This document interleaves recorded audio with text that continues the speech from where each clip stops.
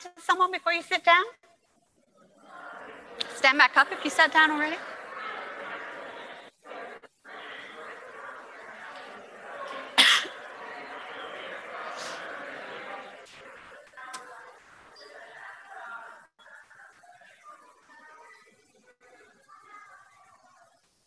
Good morning. My name is Ruth. I'm one of the pastors here, and today is week 3 in our Lenten series, Heart Cries from the Cross. And I think we have a slide for that. Through this series, we're looking at 7 statements that Jesus made on the cross that are recorded in the Gospels. The author of Mark's Gospel tells us that Jesus was on the cross for 6 hours. Can we go back? Back a slide, I think. So Jesus was on the cross for 6 hours. So he could have said lots of things, right, in that time. But there are 7 statements that have been recorded and treasured by followers of Jesus for the last 2,000 years. So clearly these statements are significant. So now we can go on to the next slide. Lent is traditionally a series when it's a time of the year when we, on the next slide. Yay. Okay, it's a season for reflection and repentance and for transformation, as we've been talking about for the last few weeks. It's a time when we slow down, when we think about who we are, who God is. It's a time for us to reconsider our lives and to repent or to rethink, as that word means. A time when we open our minds and hearts to being transformed by the love of God. So through this series, what we're trying to do is not exactly define what Jesus meant by each of these sayings. Obviously, we are going to study them a little bit and see what the words mean. But the aim is not to come away with some kind of an objective academic understanding of, okay, this is what this passage means. But rather, we want to create space for God to speak to us through these words.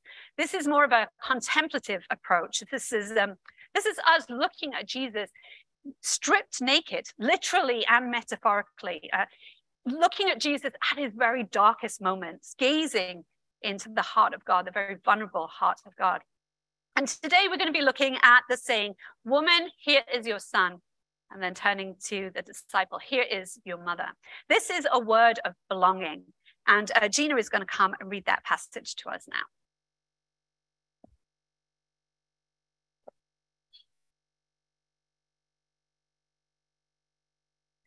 John 19:17-30. Carrying his own cross, Jesus went out to the place of the skull, which in Aramaic is called Golgotha. There they crucified him, and with him 2 others, one on each side, and Jesus in the middle. Pilate had a notice prepared and fastened to the cross. It read, "Jesus of Nazareth, the King of the Jews."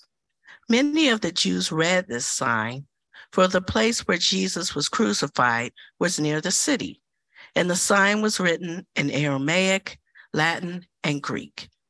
The chief priests of the Jews protested to Pilate, "Do not write the King of the Jews, but that this man claimed to be the King of the Jews." Pilate answered, "What I have written, I have written." When the soldiers crucified Jesus, they took his clothes, dividing him into 4 shares, one for each of them, with the undergarment remaining. This garment was seamless, woven in one piece from top to bottom. "Let's not tear it," they said to one another. "Let's decide by lot who will get it." This happened that the scriptures might be fulfilled that said, "They divided my clothes among them and cast lots for my garment." So this is what the soldiers did. Near the cross of Jesus stood his mother's sister, Mary, the wife of Clopas, and Mary Magdalene. When Jesus saw his mother there and the disciple whom he loved standing nearby, he said to her, "Woman, here is your son." And to the disciple, "Here is your mother." From that time on, this disciple took her into his home. Later, knowing that everything had now been finished, and so the scripture will be fulfilled, Jesus said, I am thirsty. A jar of wine vinegar was there, so they soaked a sponge in it, put the sponge on a stalk of the hyssop plant, and lifted it to Jesus' lips. When he had received the drink, Jesus said, it is finished. With that, he bowed his head and gave up his spirit.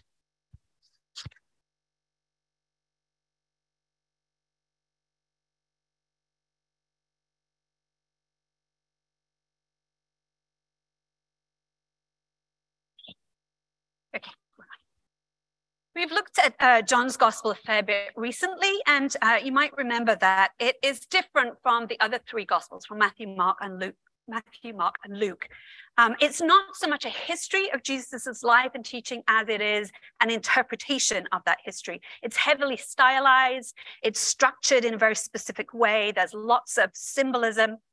The author of this Gospel, whoever he was, and it's anonymous, has a very clear purpose. And he gives that purpose towards the end of the book.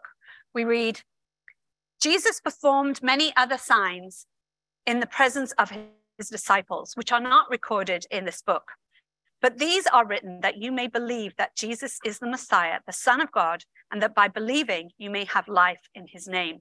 So the author is trying to help his readers to see that Jesus is the Messiah, the Son of God, so that they will believe and have life. Life to the full, eternal life, the life that he talks about throughout this gospel.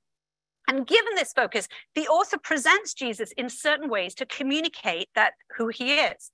And one of those ways is to present Jesus as always being in control of every situation, including and actually particularly in these hours leading up to his death.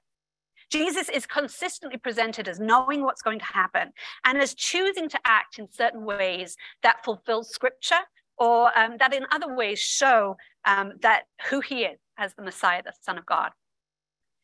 As we just read, the author also describes a series of signs. And there are other signs that are not in this book, but there is a series of signs in the Gospel of John. And these are linked to miracles, but they're not synonymous with miracles. The miracle is not the point, but rather what the miracle shows about Jesus. That's the sign. The vast majority of scholars agree that there are 7 signs in the Gospel of John. 7 was considered a holy number.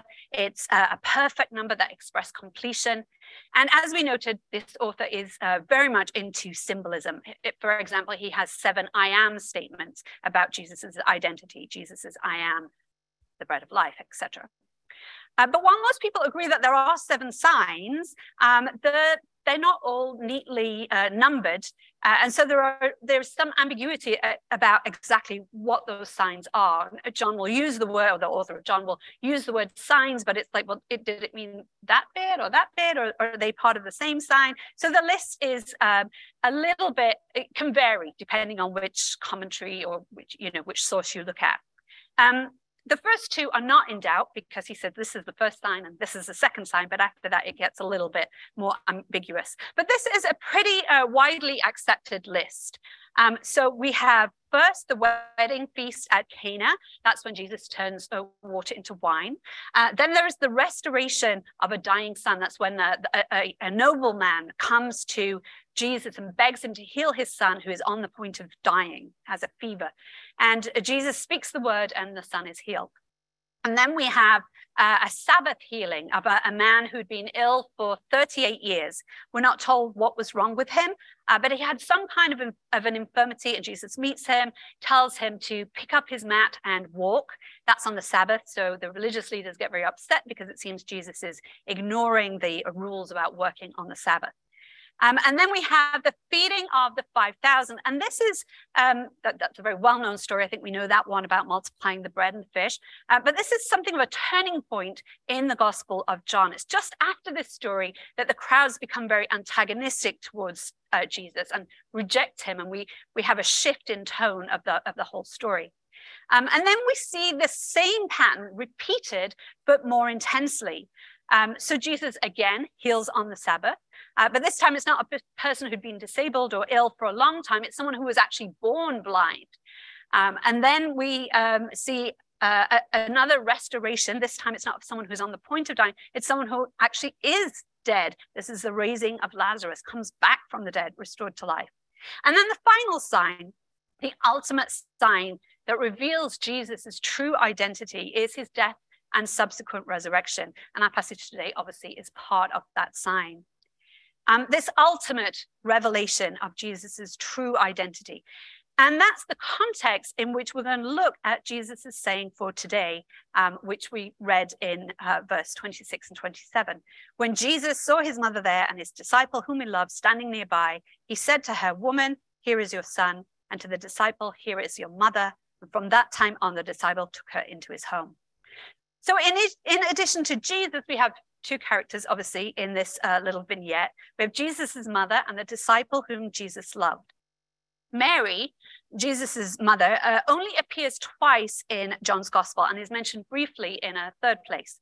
But each of these placements is very strategic, and the contexts all relate to Jesus' identity with respect to his human family. If we look at the 7 signs again, which we've got up here, we can see that Mary appears in this story, this first one, the wedding feast at Cana. Then she's mentioned briefly at this middle turning point, the feeding of the 5,000, and then obviously again this final scene here. So we're not going to read this first one, the wedding at Cana. We actually looked at it a couple of months ago, you might remember, as part of our series on kindness, and it's a pretty well-known story. The context is the formation of a new family. It's a wedding, and it's very probably a relative of Jesus who's getting married, given Mary's role on the logistical side of the event. The wine's run out. I'm sure you remember. Mary turns to Jesus, her firstborn son, and asks him to do something for the family. Mary is actually never named in the Gospel of John. But in this story, we have 4 references to the mother of Jesus. But when Jesus speaks to her, he addresses her as woman. We read in chapter 2, verse 4, "Woman, why do you involve me?" Jesus replied, "My hour has not yet come." And this word woman kind of sounds rather abrupt, I think, to us. And all the commentaries are very quick to say, you know, this wasn't rude. In fact, it was very polite. It's like saying, my lady or madam. But it was very formal. And nowhere else in the literature do we see a son referring to his own mother as woman. So this seems to be something that's intentionally unusual. And Jesus tells his mother that his hour has not yet come. The implication here seems to be that Mary is not in a position to tell Jesus what to do. Jesus doesn't refer to her here as mother because he's guided not by family obligations, but by his mission. The hour, which is a prominent theme in the Gospel of John. The hour when Jesus' identity will be fully revealed. And that hour has not yet come. Jesus in the story seems to resist being identified as a wonder worker, you know, someone who comes in, steps in and saves the day and provides for everyone. This is not an identity that he is embracing, certainly not an identity that he wants broadcast far and wide. Nevertheless, his mother instructs the servants to obey whatever Jesus tells them, and ultimately Jesus instructs them to fill the water jars with water and take some of the water, which has now become wine, to the master of the banquet. And their obedience to Jesus results in the gift of fine wine, the best wine, as the master of the banquet calls it. But this wasn't assigned to the wedding party. It wasn't assigned to all the villagers that are gathered there. Only the servants who drew the water and the disciples and Jesus' mother saw the sign. To everyone else, Jesus' identity is still hidden. And the story ends with this verse. After this, he went down to Capernaum with his mother and brothers and his disciples. And there they stayed for a few days. So Jesus has not left his family. He's still with them, but they are not calling the shots. Jesus is on a mission. And then we don't hear anything more about Jesus' mother until that turning point in John's gospel. After Jesus has multiplied the 5 loaves and the 2 fish and fed that crowd of 5,000 men, plus women and children. This is another miracle that provides for physical needs, like the wedding at Cana. And it's also steeped in a lot of symbolism. Jesus has now miraculously provided both bread and wine. Some pretty obvious symbolism there. Again, we're not going to go into any of the details of that story, but after that event, the crowds try to make Jesus king by force, and he withdraws from them. But they catch up with him the next day and ask him for another sign. Why wouldn't they, right? I mean, free food in a time when people went hungry regularly. But Jesus says, stop looking at the miracle, stop focusing on that, and look to the actual sign. It's not about food, it's about my identity. I am the bread. I'm the bread of life, the bread that comes down from heaven. I am what you need, not just physical food. We read in chapter 6, at this time, the Jews began to grumble about him because he said, I am the bread that came down from heaven. They said, is this not Jesus, the son of Joseph, whose father and mother we know? How can he say, I came down from heaven?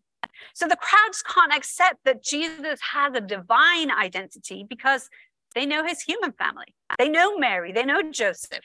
Jesus' humanity is clear. So how can he be divine? Previously, Jesus kept his identity hidden. Now he reveals that identity, but people reject it. And then thirdly, we come to today's story. Just before Jesus is arrested, we read in chapter 17, after Jesus said this, he looked towards heaven and prayed, Father, the hour has come. Glorify your Son, that your Son may glorify you. So this story, this final sign, stands in contrast to the first sign. Now the hour has come. Now Jesus' identity will be fully revealed for everyone to see. And in this story too, Mary has a role to play. Again, 4 times the author refers to the mother of Jesus, but she's not named. And again, Jesus addresses her as woman, putting something of a distance between himself and Mary. Again, a new family is being formed, this time not through marriage, but through adoption. Jesus gives Mary a new son, a disciple referred to repeatedly through John's gospel as the beloved disciple, or the disciple Jesus loved. Wine is again involved in this story. We're told that after making this statement, Jesus drank bitter wine or vinegar wine, the worst wine. Jesus had given humanity the best wine, but here he's given the worst. And he drinks it in obedience to fulfill scripture. John makes it clear that Jesus lays down his life. He chooses to lay down his life in obedience to the will of the Father. And it's this obedience that reveals Jesus's true identity as the Messiah, the Son of God. So we can see lots of symbolism, clear contrast here between the first and last signs in John's gospel. But what's the significance of this story? What does it mean for us? Why is it being included beyond being something of a literary device? Well, there are a number of things that make this story significant. First, this story validates the Johannine community. Now, you might remember from our previous series on the first epistle of John that there was a community in Ephesus that was associated with the Apostle John. Possibly he was the founder of that community or he spent time with them. But they treasured John's gospel. And in fact, probably the writer of John's gospel came from that community in Ephesus. As most probably did the writer of the 3 anonymous letters that we call in our Bibles 1st, 2nd, and 3rd John. The title beloved disciple or disciple that Jesus loved is mentioned several times in the gospel and is presented as a real person, but also as a model of a faithful follower. And he seems to be someone who's close to this community, the Johannine community. It could be another name for the Apostle John. Some people think it is. Or it could have been another follower of Jesus who served as an eyewitness for the community in Ephesus. But either way, the disciple who Jesus loved seems to have had been the first-hand link between the community in Ephesus and Jesus. We read in our passage today that from that time forward, this disciple took Mary into his home. There are 2 ancient traditions about Mary. One is that she died in Jerusalem, and there is a chapel on the next slide that's built over what is supposed to be her burial site. But there's also a second tradition that she did indeed follow the beloved disciple to Ephesus, the Johannine community, and there is a chapel over what is supposedly her house in Ephesus, modern-day Turkey, so you can visit them both. The Roman Catholic Church traditionally teaches that Jesus, through this story, makes Mary the mother of the whole church. Now, that seems a bit of a stretch to me, to be honest. After all, Mary is taken into the disciples' home to be cared for. She doesn't take him in. There's a vulnerability to Mary here. She doesn't take charge. She's not, becomes the leader in any way of the church as a whole, but she does, in a way, become the mother of the Johannine community, the community at Ephesus. She's made the mother of the beloved disciple who founded or was a leader of this community. And that's important because, as you might remember from our last series, being able to connect back to Jesus himself was really important. It was a big deal. People wanted to know that they were getting the genuine story. New ideas were going around. People were saying, maybe Jesus wasn't the Messiah, or maybe he wasn't really human. So who knows? Well, the eyewitnesses know. The people closest to Jesus know. Although Jesus's brothers didn't believe in him during his lifetime, after the death and resurrection, Jesus appears to his brother James. And perhaps unsurprisingly, James subsequently did believe in Jesus. I think that would do it to you, right? You see your brother is killed and then appears to you. I think you'd probably rethink. I've often wondered about that meeting, actually. If you imagine it from Jesus's perspective, his brother who he grew up with doesn't believe in him. He's not there for you when you are being killed. He's not there for your mother even, apparently. Someone that you played with, that you went to school alongside, someone who really knows you well, doesn't believe in you. And I think that must have been incredibly painful. And then Jesus appears to him, and I wonder what was said. We don't know anything about that meeting, just that it happened. I can imagine it being so emotional, so deep for James that he never really wanted to talk about it. We don't know that. I'm just making it up. But it does make you think, doesn't it? I mean, these are real people, and you just wonder what that meeting must have been like. However, that meeting played out. James went on to become the leader of the Jerusalem church. And in the Christian scriptures, he's often referred to as the Lord's brother. So the Jerusalem church had a very clear and strong link back to Jesus himself. The community could be confident that they were following the way of Jesus faithfully because the Lord's own brother was a leader in the church. And what we see here in this story is that the Johannine community could also be confident that they were being true to the faith, because they had a strong link back to Jesus too. The founder or the leader of their community was the adopted brother of Jesus. Jesus' own mother had become part of this community, or at least associated with it in a strong way. They were every bit as true and essential a part of the church as the church in Jerusalem. Second, this story emphasizes the humanity of Jesus. Here we have his mother and his beloved disciple at the foot of the cross. His mother is a reminder that Jesus was somebody's baby, somebody's son. There are other women there too, but it seems there was only one male disciple present at the foot of the cross. Presumably the others were all in hiding. Some commentators make the point that men would have been considered more of a threat to the soldiers around, and so wouldn't have been allowed near the cross, because maybe they'd stir up resistance or something, unlike women who they wouldn't see as a threat. That might be true, or maybe we want an excuse for the disciples, I don't know. But this disciple was there. He, maybe because he was young, some people say, and he was in the company of women, so not a threat, maybe, who knows. But the gospel is clear. He was right there. He was close. He saw what happened. He was an eyewitness to Jesus's agonizing death. And that's important because, I'm afraid to say, women's testimony didn't count. But here we have a male eyewitness who can confirm there is no question that Jesus physically died. And again, you might remember from our last series, there were people stirring up the community in Ephesus saying that Jesus actually didn't have flesh and blood and didn't physically die. So here the beloved disciple can confirm, no, he did. I was there. But this story doesn't just provide facts about Jesus's humanity. It's also a very emotional scene if you stop and really think about it. And later this story was used for devotion. For example, Egeria was a nun who took a pilgrimage to the Holy Land in the 4th century. So it's pretty early on. And she recorded her experience of the Good Friday services in Jerusalem. She writes, "The entire time from the 6th to the 9th hour is occupied by public readings. They all concern the things that Jesus suffered. First, they have the Psalms on this theme, then the apostolic epistles and Acts, which deals with it, and finally the passages from the Gospels. Dispersed among these readings are prayers, all fitting to the day. It is impressive to see the way all the people are moved by these readings and how they mourn. You could hardly believe how every single one of them weeps during those 3 hours, old and young together, because of the way the Lord suffered for us." We see the emotional pull of a mother grieving her son at the foot of the cross, depicted in artwork down through the centuries.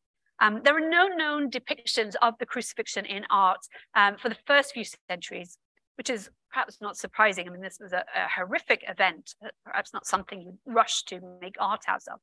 But there is an ivory box that survives from the year 420. I think we have a picture of that. And you can see that we have, there's John and Mary right there. There's also Judas hanging from the tree. So that's from 420. And there's also an illumination from Syriac Gospels from the year 586. And again, we've got Mary and John down here in this corner. And in both of these artworks, you might notice that Jesus is very upright and actually, if you can see more detail, somewhat victorious looking in these early depictions. It's not until considerably later that Jesus's body is shown to sag, and there's more pathos in the paintings and in the statues and in the songs. For example, we have one from the late 13th century. This is from a painting from the school of Duccio. And here, I don't know if you can see, it's kind of small, but Jesus's body is very much sagging. And maybe you can look at these later, but John and Mary, they're not just looking impassively, but there's real grief and distress that's showing. Also in the 13th century, there's a 20-verse hymn about Mary grieving at the foot of the cross called Stabat Mater, Mother Standing. And it was hugely popular as a devotional hymn, and actually it's still sung today. But Mary was viewed as representative of the response of all believers to Jesus's self-sacrificial love. And from this perspective, Jesus in this story is being a loving and obedient firstborn son, carrying out his legal responsibility to ensure the well-being of his widowed mother, and someone who would be extra vulnerable as the mother of an executed criminal. And while that may be true, and I think it does have devotional value, it's unlikely to have been the main point of the story for this author, given the stylistic way in which this gospel is written. So third, this story reveals the divinity of Jesus. In John's gospel, Jesus is portrayed, as we said, as being in control. We see in the prologue, the very first chapter of John, the word is pre-existent. Jesus's birth is a conscious divine decision. It's not just something that happens to Jesus. In chapter 10, Jesus says, the reason my Father loves me is that I lay down my life, only to take it up again. No one takes it from me, but I lay it down of my own accord. I have authority to lay it down and authority to take it up again. Jesus is in control of his life and his death. And in today's story, in that final sign of Jesus's identity, we're told that Jesus knew when everything had been fulfilled, and he declared, "It is finished." And then he seems to have deliberately bowed his head and given up his spirit. From this viewpoint, Jesus is no mere human mother's son. And so understandably, Jesus calls Mary woman, not mother. The author of John's gospel is not trying to be heart-wrenching, I don't think, in this passage.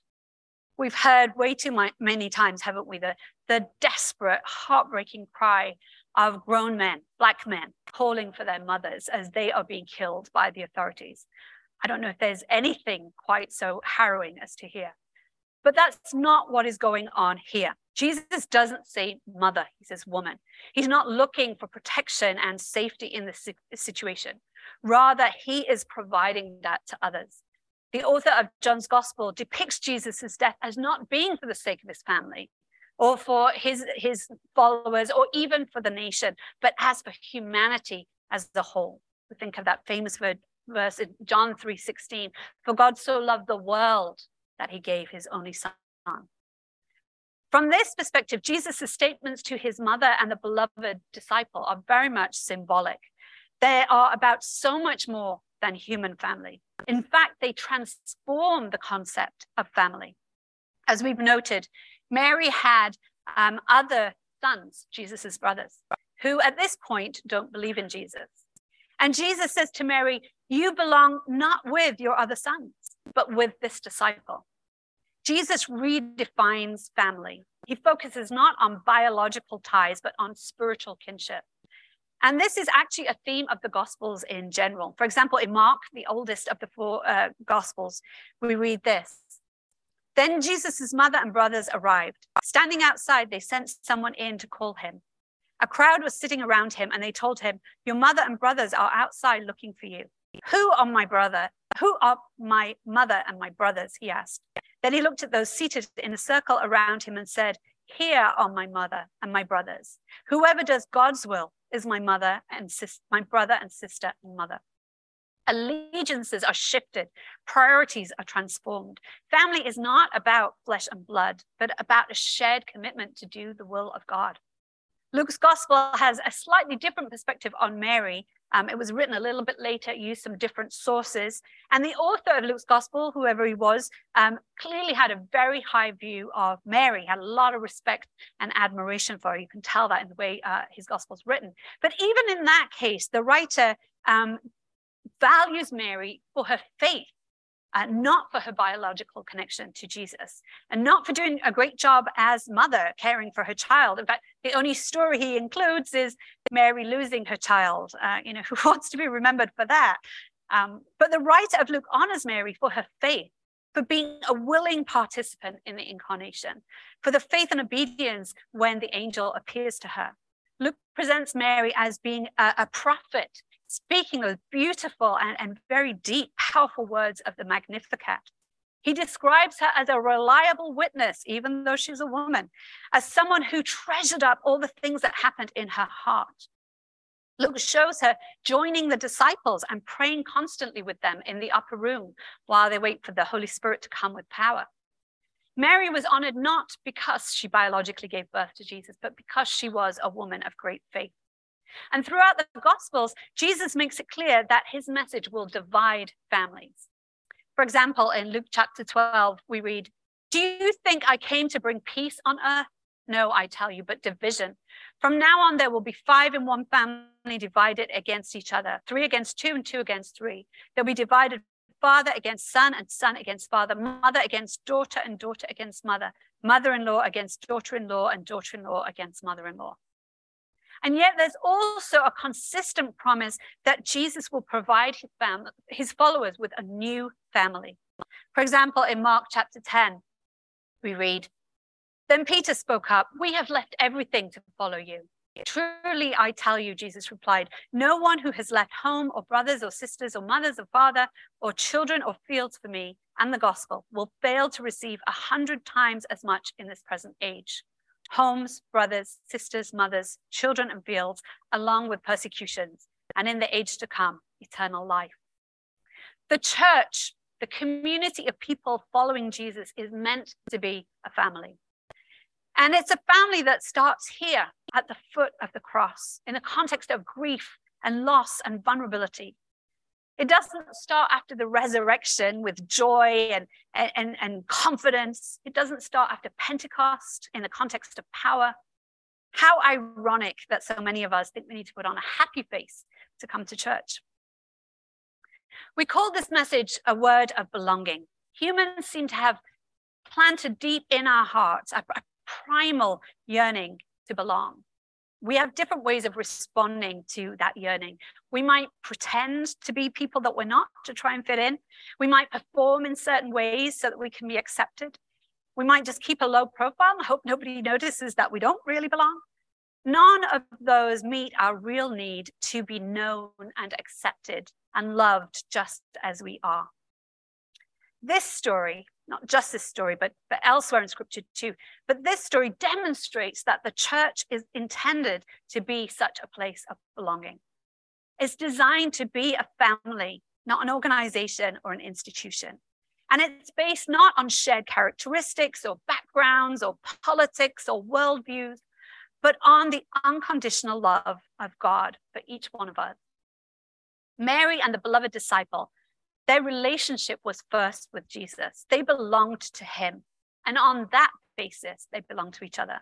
They were entrusted to one another's care. And the same goes for us. We belong to Christ, and so we belong to one another. These are Jesus's dying words. There is great significance in them. At his most vulnerable moment, when he knew his life was almost over, he instructed us to care for one another and to recognize that we're family. In his final moments, he wasn't interested in teaching theology, but in telling us to love one another and to care for one another practically. I really like this quote by the late Rachel Held Evans. She says, "One of the most destructive mistakes we Christians make is to prioritize shared beliefs over shared relationship, which is deeply ironic considering we worship a God who would rather die than lose relationship with us." Jesus's dying words, but do we take them seriously? Are we willing to take others into our homes like the beloved disciple was? Are we willing to be parental figures to one another or to love and serve one another like dutiful children? Now, obviously, we're living in a very different context to first century Palestine. As believers, we're no longer violently persecuted as a minority. We're probably not reliant on one another for our very survival, which sometimes was the case then. We live in a very different culture. It's very individualistic. But let's not be too quick to dismiss Jesus's recreation of family. We need to belong. We are called to belong and to give the gift of belonging to other people. Being a community, a family together, can be hard work sometimes. This family, like any family, is not perfect. We might just prefer just take care of ourselves, right? But that is easier, but it's not what we're called to. It's not what Jesus asks of us. We're going to read this passage together again in a moment, and then we'll take communion. So if the band want to start coming up, that would be great. Communion, of course, is a ritualized meal that we eat together as one family. And as we do both of these things, as we listen to this passage again, and as we come and take communion, let's think about two things. Firstly, let's reflect on the promise that we belong. We belong whether we feel like it or not. First and foremost, we belong to God. We are God's children. We are unconditionally and unreservedly loved, loved beyond all our imagining. We belong in a way that our innermost being tells us we need to belong. We belong to God, and God has entrusted us to one another. So we belong to one another. We are family. Even when we don't want to be, even when we don't act like it, we belong because God says we belong. Second, we are called to create a sense of belonging for others. All of us have a role to play in this. This is not a family where some need to feel they belong and some need to create a sense of belonging for others. Where some give and some take, or where some care and some are cared for. We all need to care for one another. And this will look different for each of us. We will express that caring in different ways at different points in our lives, but all of us are called to love one another in real and practical ways. So we're going to read that passage again, and let's ask God to speak to our hearts, to give us a deep sense of belonging, to help us grasp in perhaps a new way just how much we are treasured by God. Just how much we are known and accepted and loved just as we are. And let's also ask God to soften our hearts, to make us channels of God's love to others, to welcome others into our homes and hearts and lives. And then after the reading, the band will play, and please come forward and take communion. Everyone is welcome to do that. You can eat and drink at the tables themselves, at the front and the one in the middle. Or you can take that back to your seat, whatever feels most comfortable for you. Also at this time, as usual, you can light a candle as a form of prayer. You might want to write out a prayer and put it in the frames under Journey and Grow, and a team of us will pray for you during the week. You might want to light a candle in the back corner for the ongoing conflict in Ukraine. You might want to visit one of the racial justice stations here at the front side tables. You might want to make a financial gift, put it in the wooden towers at the back or in the middle stations, or just sit and listen to the music. Please respond as feels appropriate. But first, let's listen again to this passage. Maybe we'll turn the lights down just a little bit. You might want to close your eyes rather than reading it this time and just listen to these words. Carrying his own cross, Jesus went out to the place of the skull, which in Aramaic is called Golgotha. There they crucified him, and with him 2 others, one on each side and Jesus in the middle. Pilate had a notice prepared and fastened to the cross. It read, "Jesus of Nazareth, the King of the Jews." Many of the Jews read this sign, for the place where Jesus was crucified was near the city, and the sign was written in Aramaic, Latin, and Greek. The chief priests of the Jews protested to Pilate, "Do not write the King of the Jews, but that this man claimed to be King of Jews." Pilate answered, "What I have written, I have written." When the soldiers crucified Jesus, they took his clothes, dividing them into 4 shares, one for each of them, with the undergarment remaining. The garment was seamless, woven in one piece from top to bottom. "Let's not tear it," they said to one another. "Let's decide by lot who will get it." This happened that the scripture might be fulfilled that said, "They divided my clothes among them and cast lots for my garment." So this is what the soldiers did. Near the cross of Jesus stood his mother's sister, Mary, the wife of Clopas, and Mary Magdalene. When Jesus saw his mother there and the disciple whom he loved standing nearby, he said to her, "Woman, here is your son." And to the disciple, "Here is your mother." From that time on, this disciple took her into his home. Later, knowing that everything had now been finished, and so that scripture would be fulfilled, Jesus said, "I am thirsty." A jar of wine vinegar was there, so they soaked a sponge in it, put the sponge on a stalk of the hyssop plant, and lifted it to Jesus' lips. When he had received the drink, Jesus said, "It is finished." With that, he bowed his head and gave up his spirit.